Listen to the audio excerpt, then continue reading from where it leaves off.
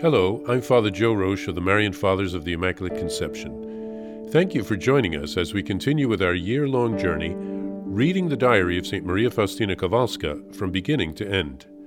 Today, we take up from where we left off, beginning with diary entry number 121. There is a series of graces which God pours into the soul after these trials by fire.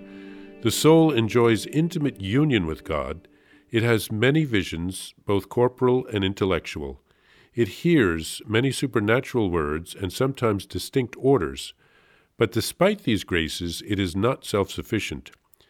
In fact, it is even less so as a result of God's graces, because now it is open to many dangers and can easily fall prey to illusions.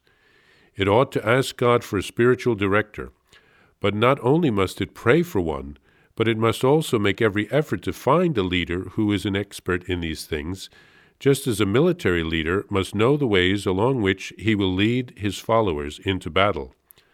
A soul that is united with God must be prepared for great and hard-fought battles. After these purifications and tears, God abides in the soul in a special way, but the soul does not always cooperate with these graces. Not that the soul itself is not willing to work, but it encounters so many interior and exterior difficulties that it really takes a miracle to sustain the soul on these summits. In this, it absolutely needs a director. People have often sown doubt in my soul, and I myself have sometimes become frightened at the thought that I was, after all, an ignorant person and did not have knowledge of many things, above all spiritual things. But when my doubts increased, I sought light from my confessor or my superiors, yet I did not obtain what I desired. When I opened myself to my superiors, one of them, probably Mother Michael or Mother Mary Joseph, understood my soul and the road God intended for me. When I followed her advice, I made quick progress towards perfection. But this did not last long. When I opened my soul still more deeply, I did not obtain what I desired. It seemed to my superiors that these graces, of which I was the object, were unlikely, and so I could not draw any further help from her.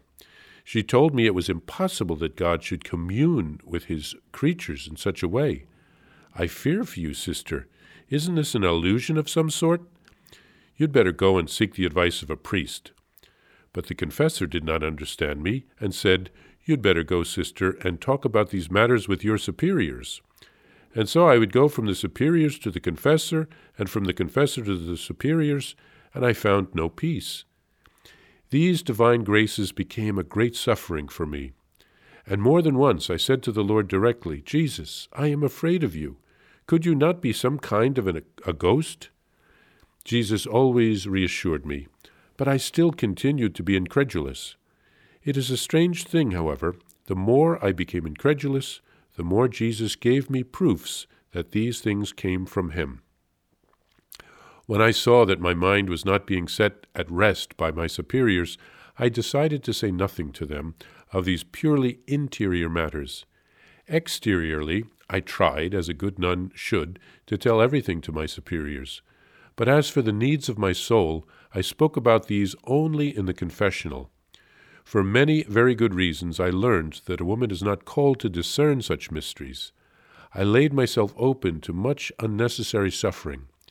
For quite a long time I was regarded as one possessed by the evil spirit, and I was looked upon with pity, and the superior took certain precautionary actions in my respect. It reached my ears that the sisters also regarded me as such, and the sky grew dark around me. I began to shun these divine graces, but it was beyond my power to do so. Suddenly I would be enveloped in such recollection that, against my will, I was immersed in God, and the Lord kept me completely dependent upon himself.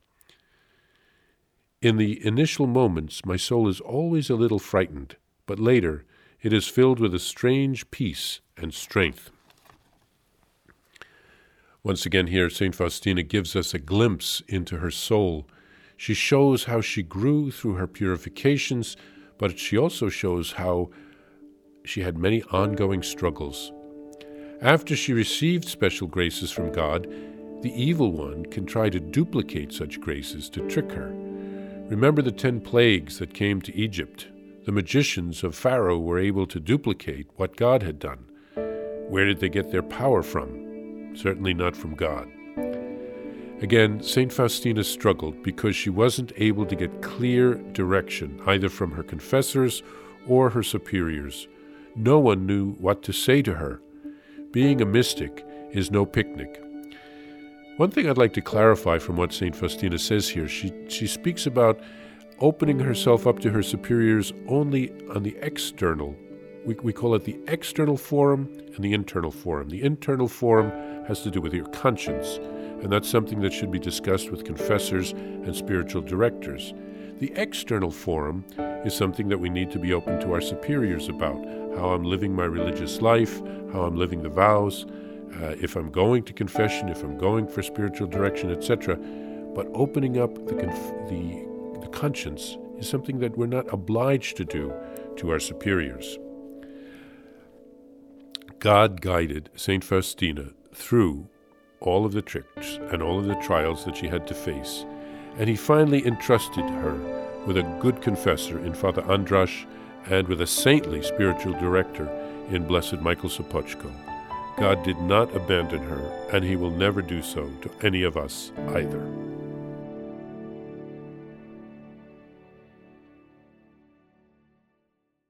Please follow or subscribe to this podcast to receive the latest episodes and updates. If you have enjoyed this podcast, I invite you to leave a review. Reviews greatly improve our podcast ranking and will help other people throughout the world find St. Faustina's Diary in a Year. Remember, Jesus promised St. Faustina in Diary number 1075, souls who spread the honor of divine mercy are protected by God like an infant by a gentle mother. Please help us spread the message of divine mercy. Thank you, and God bless you. Visit shopmercy.org to order your copy of Divine Mercy in My Soul, the Diary of St. Maria Faustina Kowalska.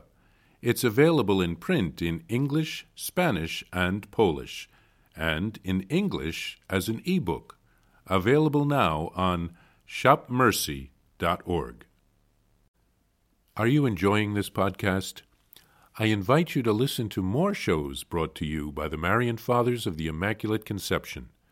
Join us daily for enriching spiritual content, which will help you on your journey with Jesus Christ.